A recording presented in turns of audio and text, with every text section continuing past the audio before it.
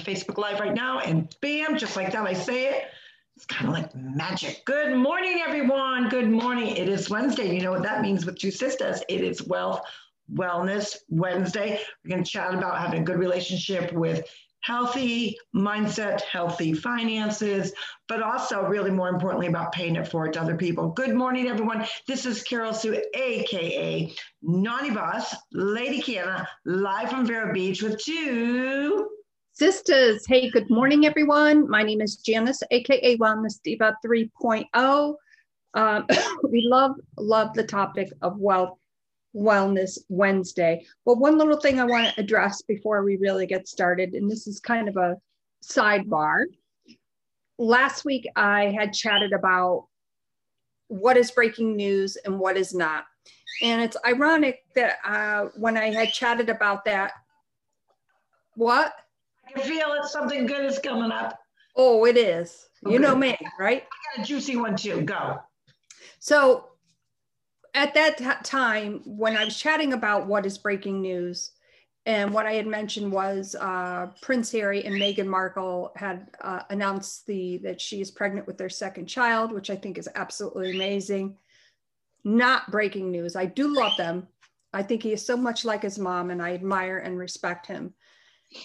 And I want to say, like, right after we got off of that broadcast, what came across as breaking news? Kim Kardashian and Kanye West getting a divorce. Not breaking news. I admit I like to follow the Kardashians here and there. I don't go out of my way, but when I come across them, I'm interested. I like to see what's going on. I love their fashions. Whatever. I don't go out and seek it, but that is not breaking news. Then, of course, we had some breaking news yesterday, which kind of is breaking news. Tiger Woods. And by the way, we just want to send our well wishes for him. He obviously suffered some very traumatic, very serious injuries. So my heart goes out to him and his family, and we wish him a healthy and speedy recovery. What I didn't like seeing is that there are still a lot of haters out there. With anything, I get it. Everybody has their opinion. Everybody has a right under the Constitution, free speech, to say what their opinion is about it. Now, we all know that when Tiger Woods had his accident, I want to say it was about 13 years ago, and I could be mistaken on the time frame. It was associated with the DUI, and that's when the news came out of his indiscretions, infidelity with his wife. That business is none of my business and should not be anybody's business. That's business between him and his ex-wife. And of course, that subject came up again, and I'm like, people, just stop. If you want to wish Tiger well wishes, I think that's fantastic. But all that he owes us pretty much is nothing, unless you go to pay a ticket and go see him golfing. I'm not sure how any of that works because I'm not well versed in that area. So that's my 2 cents on what is breaking news and what is not. And you haters, we know you're going to keep on hating, but you're making a total ass out of yourself.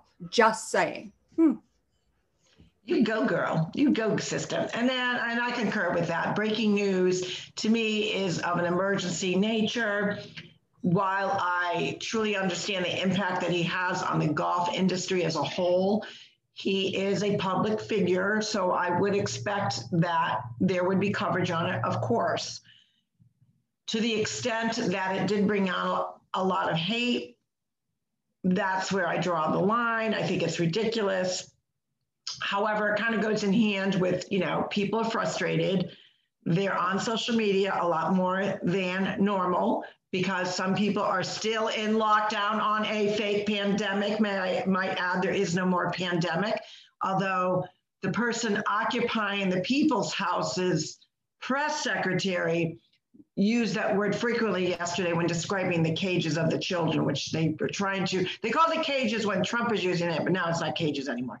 Totally different subject. However, it does bring on people more intuitive to watching social media, news breaks, and those kinds of things. And where some may still feel that they cannot go outside of their own four walls, they've got nothing better to do than scroll on social media and respond to different things. Now, if it's something that is of importance or you're wishing somebody well wish, totally different circumstance. But sadly, social media does bring out cray-cray people, haters, and just miserable human beings. But keeping on the limelight of Wealth Wellness Wednesday, I did have an article that was sent to me by my daughter, actually.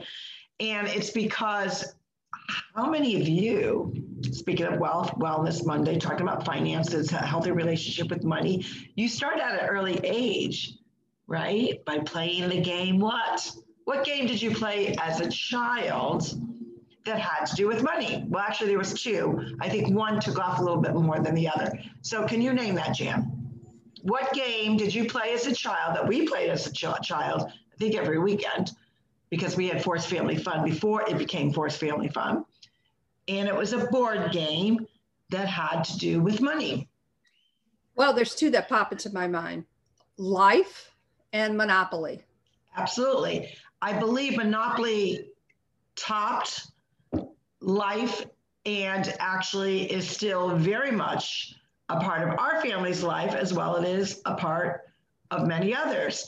In addition to the traditional Monopoly game, there are many special editions. There's the Star Wars edition.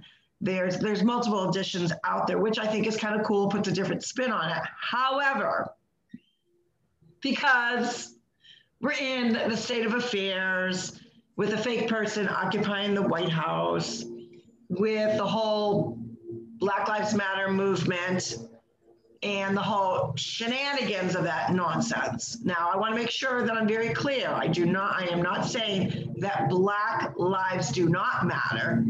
However, I am against 1,000% the movement of Black Lives Matter, which is to me a charade of what they were really doing. So that's my view on that. However, because we're in a society now, sadly, that the propaganda and the narrative is all about cancer culture, and racism is brought into every aspect of our lives now. And I'm not saying that we should not be enlightened, we should improve. And, racism is not going to go away. And I don't say that lightly, because I think racism is horrible. It's despicable, it's ugly, and it really shows the hatred in your heart. However, there's a time and a place for that discussion. And the article I received, so I'm going to tie this all together, is an article that came out, An Ambiguous Racism New Attack on the Game of Monopoly. So there are efforts that are injecting into a conversation and discussion, which we know that just happens that they bring racism now to every aspect of American life. And now it is touching upon the game of Monopoly. There is a piece, now how many of you can relate to it? You probably want to buy this piece of property, Atlantic Avenue or Atlantic Railroad. I'm not sure which one it was. Atlantic Property, I think it was Atlantic Property.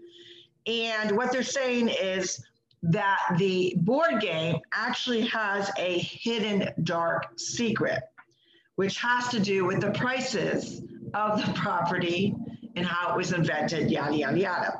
Okay, so the property values of the popular game they're now saying reflect a legacy of racism and equality, because the author of this particular writing that took place, I believe it's in the 1930s, and the author is Mary Pilon, and that's Pilon. She chatted about that in the I think this is a recent article, but she's reflecting on Jesse Railford, who in the 1930s was a New Jersey realtor.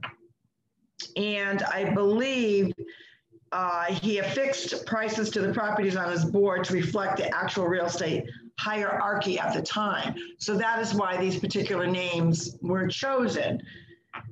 And at the time, Atlantic City, with the rest of the United States, there was they were talking about bitter legacy of racism there, residential segregation, which those things did occur. But they're saying that these particular people had a key role in how, you know, the game came about. I don't know if any of this is true. And they also stated that they lived on Pennsylvania Avenue, which we know is a very expensive area. But they had previously lived on, which is called Ventnor, V-E-N, Ventnor Avenue. And that is one of the yellow properties that represents some of Atlantic City's wealthier neighborhoods. So they're tying in, you know, wealth and racism into the game of Monopoly, or at least this particular article is.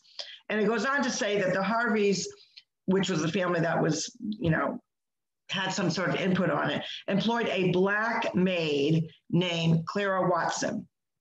She lived on Baltic Avenue in a low-income Black neighborhood not far from Mediterranean Avenue. And on the Monopoly board, those prices are cheaper. They come in at $60. Well, let me tell you about Baltic Avenue and Mediterranean Avenue. Game-wise, I always do extremely well with the rent. But my point being, and I say that in jest because I actually do, I always go after those particular properties, which are the less expensive properties. But of course, now they're tying into racism. And when I think about it, and when I, after got off the chuckle of reading the article, I thought, totally ridiculous. I also want to be mindful that I am not saying that that was not a impactful, or that thought mindset might have gone into the game. But I always go back to, and we frequently talk about Walter Cronkite. He reported the news, I think it was 2 times a day. I mean, you had it at, you know, in the morning or at 6 o'clock, whatever it was. And I believe he was mostly on the 5 o'clock news, whatever it was, 7 o'clock news. And we weren't over inundated with news. We didn't know a lot what was going on in our government. And I'm not saying that that's a good thing or a bad thing, but I think to a certain degree, just like when you're a parent, you don't tell your children every single living thing. You don't tell them, you know, the tender age of 4 years old, that the figure of Santa Claus, not the spirit, but the figure of Santa Claus is, you know, in some people's minds, not real. I, however, believe he's real. The point being that if there was some truth to this article, that there was some inflection brought into this game, and now, you know, are we to that point in our society that we're going to pick apart?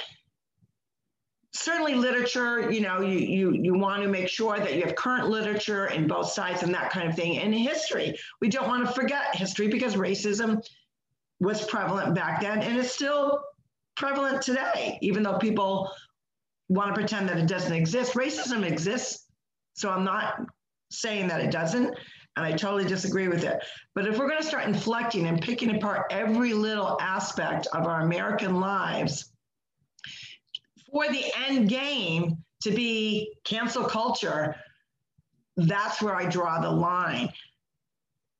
It's not wrong to wonder why something exists, the history of how something was created. I'm all about knowing more. And we always say that knowledge is power, learning about different things.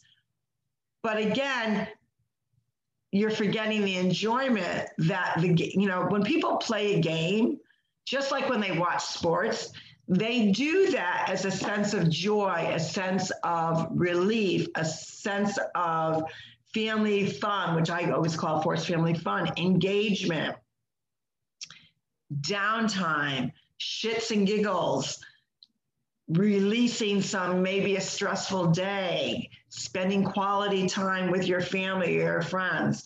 And they're taking all these different pieces that are very much a part of our American culture, a part of American lives. I'm wondering, you know, what's the next thing? Are they going to discriminate the card game Old Maid? They're going to find something wrong with Old Maid. Maybe she, you know, was a different race than she's portrayed on the card. Who knows?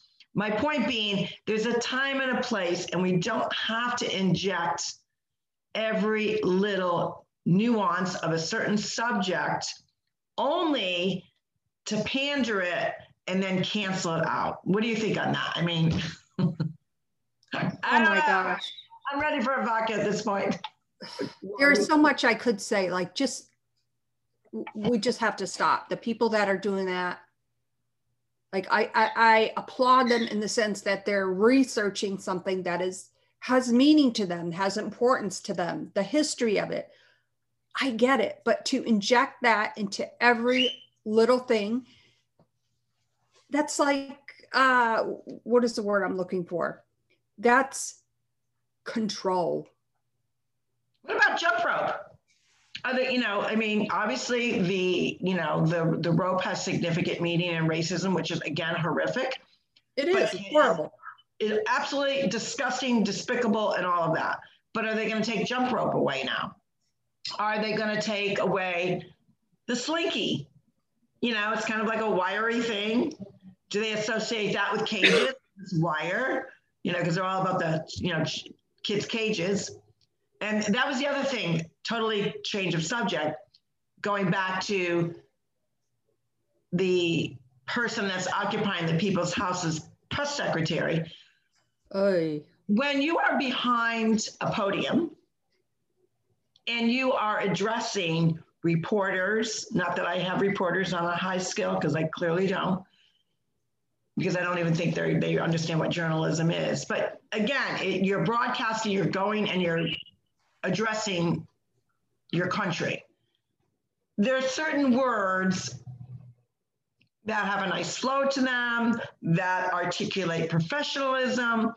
And when she was talking about the one picture that was, I believe it was taken in 2014, that they were saying was a reflection of President Trump's, what was going on at the border, and they consider this a cage for children, which later had to be debunked because the picture was actually from President Obama's era, not President Trump's. And that same narrative that not only, actually both people that are occupying the People's House, the VP, and I'm going to use that with little quotes there, and the other person, they talked very harsh about that. And now they're using that same facility. But the press secretary, yeah, the kids, we have to have a place for the kids to go. You know, the kids need education, kids, the kids with, you know, the pandemic, they have to be separate. Now, when you're having a relaxed conversation, you might use the word kids, but you know, and this is probably my own pet peeve. I would have liked to have seen her show some more reserve, which she lacked. She didn't lack any empathy when she was referring to the kids, and not say the word kids, children. You know, there's certain words that articulate better when you're behind a podium. And I can't remember how many times I counted that she said the word kids, like 30. And I could be off one way or another, but it was a lot. With the kids in the cage and the kids. And it just, there was no flow, there was no professionalism. I know she has been really brutalized in some regards for her lack of articulation. And my suggestion, if you're going to hold a position that requires you to be behind a podium, take some speaking lessons, get a speech coach, and learn how to articulate, learn inflection, learn how to emphasize certain words in a certain manner, because we know there are several words that have the same meaning, but when you're in that position, certain words flow better. And I really don't believe that she really got it across. And she actually almost sounded very standoffish that the reporter actually asked her the question. The question was, what is the difference between what those two people, meaning Harris and Biden, stated about President Trump versus what they're doing right now? It's the same thing, same building. You're doing the exact same thing. And she got very indignant over that. So, tying in monopoly, racism, children, all these things, how do they tie in with wealth and wellness? They do a lot because they're intertwining in our lives. And we have to do a better job to kind of block that kind of noise out and have a good relationship with what is going on in our world, how it is applying to our wellness. And then our wellness spills over to wealthness. Now, wealth, as we know, you have to have a good, healthy relationship with that and paying it forward. And that brings joy, don't you think? When you kind of switch the switch of listening to all this cancel culture nonsense and knowing that I'm not in control of the clown show that's going on in the people's house, or the clown show that's going on with certain people trying to now make the game of Monopoly, a racist game, and rather focus and put my energy towards doing good for others. Don't you think, Jan? Yeah, I think so. But, getting back to Jen Psaki, she's sucky. Is that how you pronounce it? I don't even know how to pronounce her last name. Psaki. Psaki? The P is silent. Yeah, like I said, I don't even normally watch her. The only time that I see little clips of her is with on Dan Bongino's podcast, because I could not sit through now when Kayleigh McEnany was on. Am I pronounce that right now? I think I am. She was very articulate. Her presence had such command behind that podium. She was always well prepared. Obviously is a very great speaker, was in control of her audience. And it was just watching pure professionalism with some zingers and some comedy. And really you got to see her personality. This person is flat. I lose paying attention to whatever she's trying to inject because of the way she articulates it. I have a hard time, and we do that too. We're working on that. Most people do, but I'm not paid the big bucks like she is. She has a difficult time of knowing when to inflect, when to pause, and I get drawn into the the confusion, and that's a distraction, and that's why I can't watch her. She is very difficult to watch, and when I watch her and when she's going through that, I'll circle back, circle back. You know what? You could take your circle back and, okay, let's keep it clean. Yeah. But I usually shout out to the TV, come on, man, just spit it out. Yeah, because she just goes on and on and on, and she always seems to be fumbling.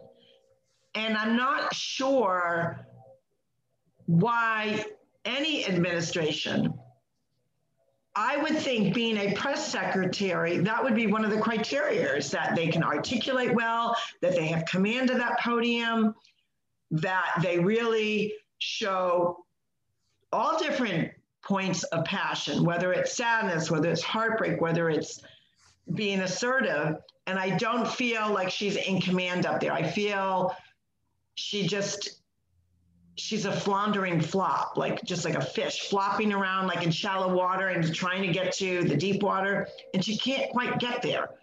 And I think part of it is she just is not a good speaker. You know what? Wouldn't you want somebody who represents your administration that can articulate? I don't think she can articulate very well. It's not. I don't think she can articulate very well, because when you listen to somebody speak, when you use Kayleigh McEnany, you were drawn in because she was so confident on what she was speaking about.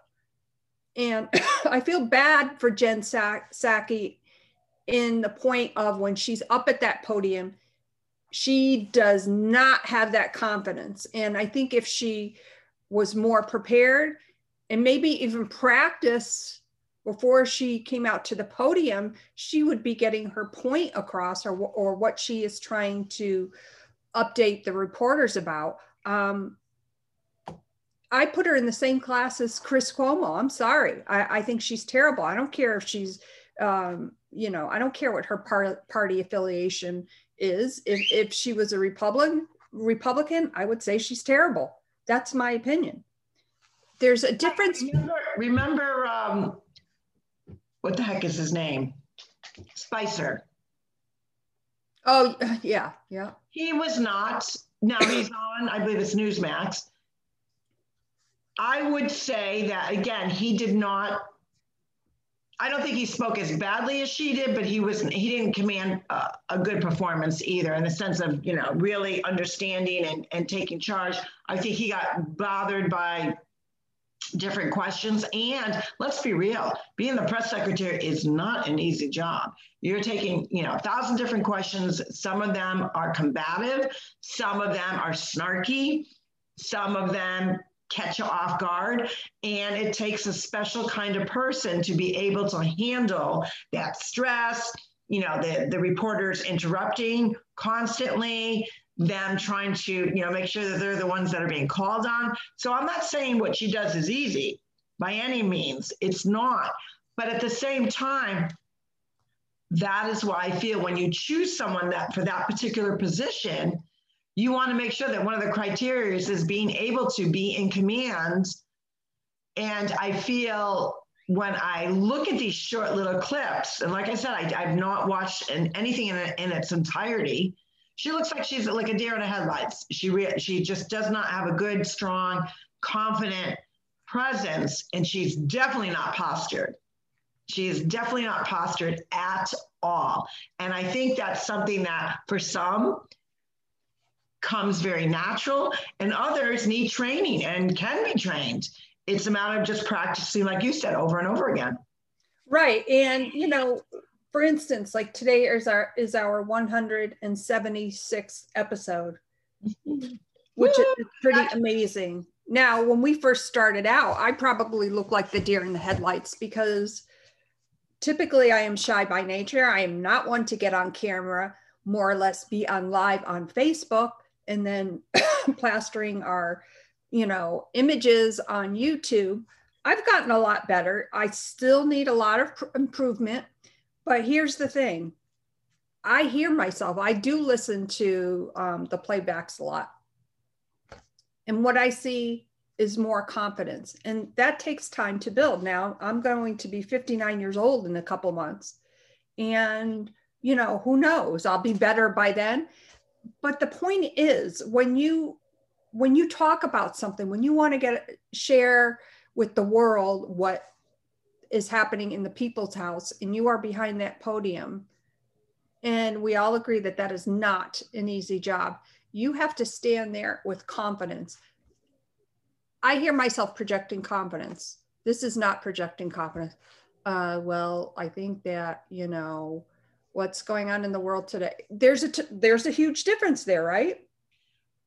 Absolutely. And I think you lose your audience.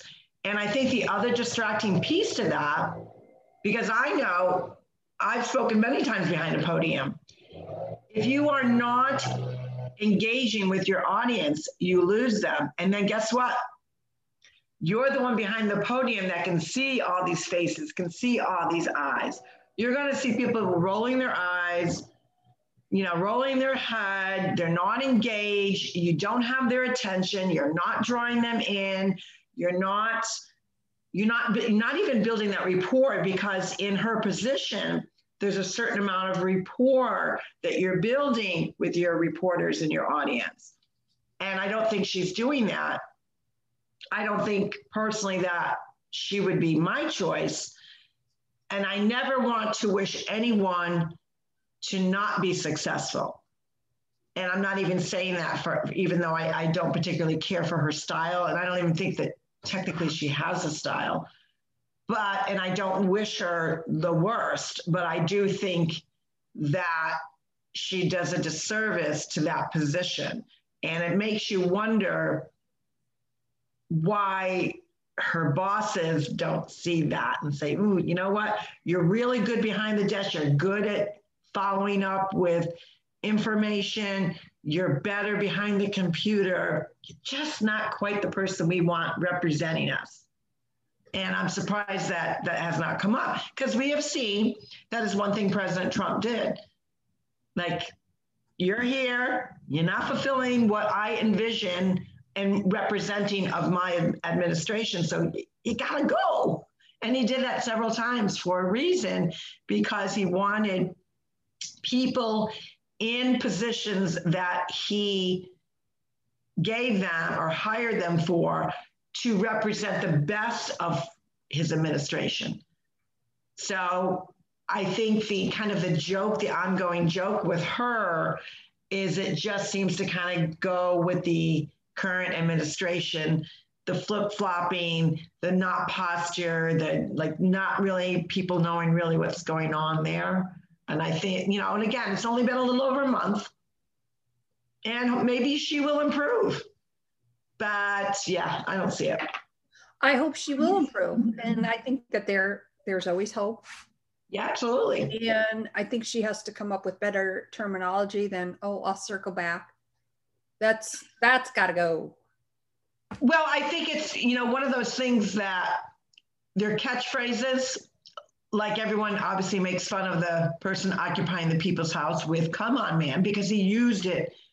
And it might have been, you know, kind of in just in the beginning, a little funny, showing his personality. But when you overplay a word like the phrase, like "just saying," back in, you know, 2 years ago, 3 years ago, that was a very popular saying.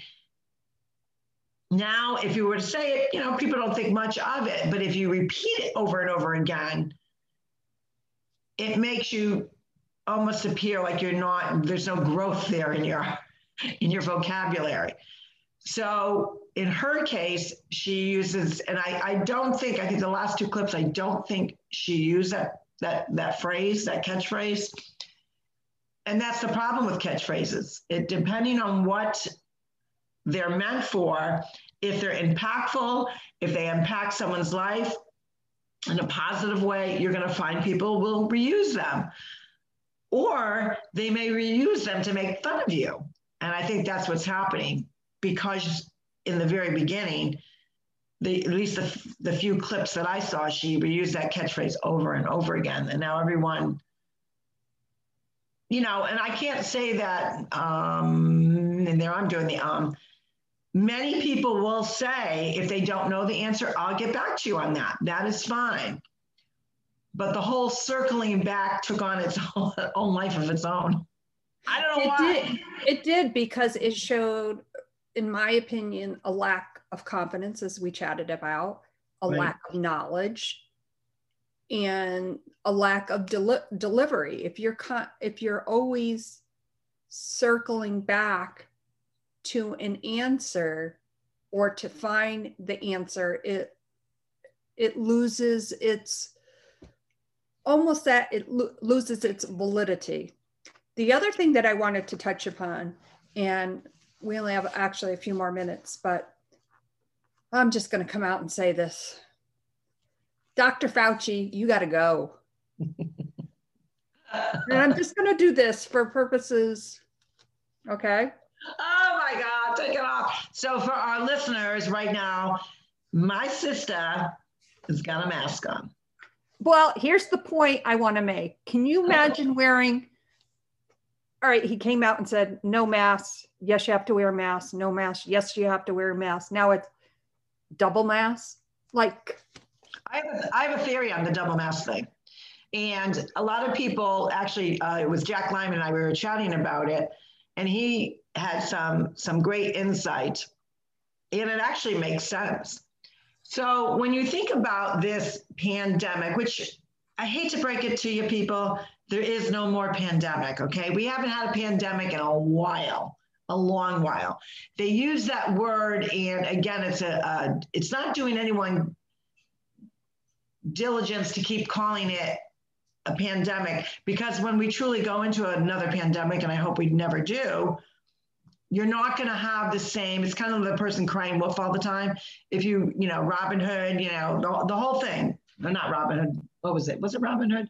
No, the little girl with the basket, Robin Hood. Oh, that's what her name was, Robin Hood. But anywho, the point being, if you keep saying something over and over again, you lose the importance in the way that it should actually impact you. It should be an alert. This is serious.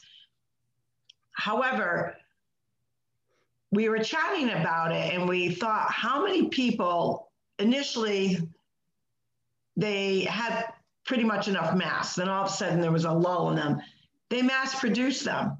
So our theory, we were chatting about it, our theory on the double mask, and I want to see if our listeners or viewers agree, it's because there's millions and millions and millions over in abundance to probably insiders that had information on this pandemic a little bit earlier than the rest of the world, went into high mass production.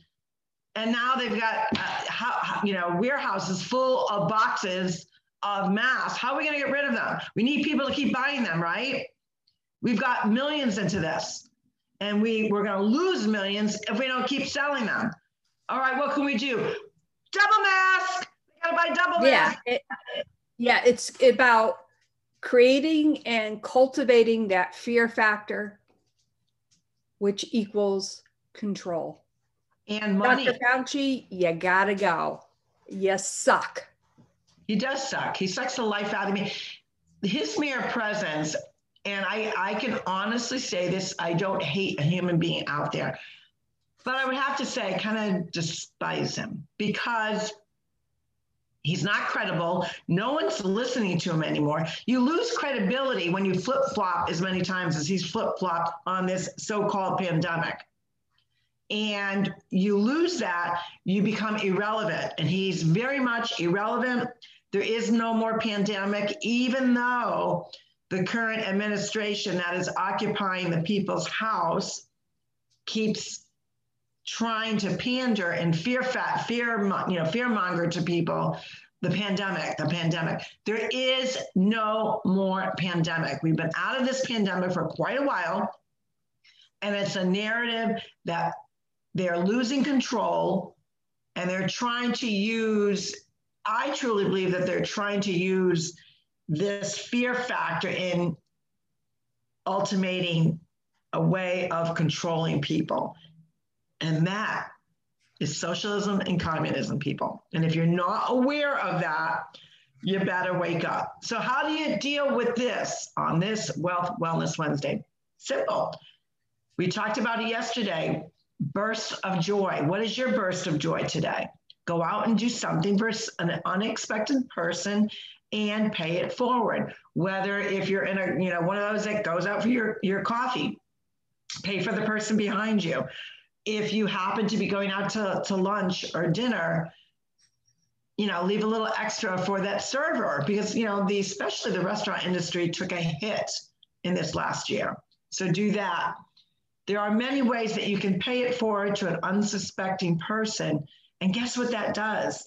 That not only brings them an unexpected joy, but you feel good about it. You feel good that you just did something for someone that doesn't know you, and you surprise them. You change maybe the course of their day. Maybe they were